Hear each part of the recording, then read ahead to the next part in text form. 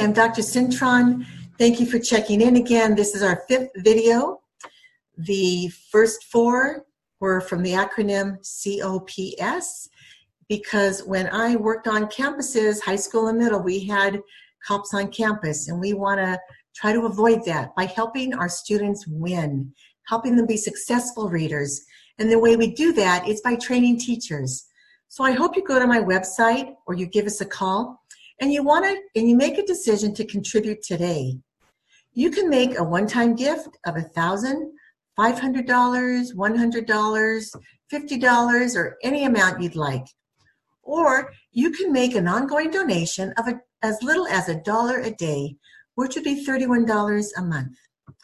I'm writing grants, and the government grants, the large philanthropists, they want to see the community involved. So I hope if you're in the community, you would consider making a donation to the nonprofit to help dyslexic students be successful.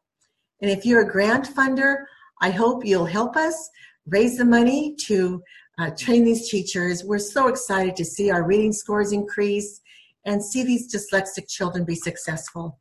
My website is www.dyslexia-solutions.com. I'm Dr. Marianne Cintron. Please share this video, and thanks for checking in. God bless you.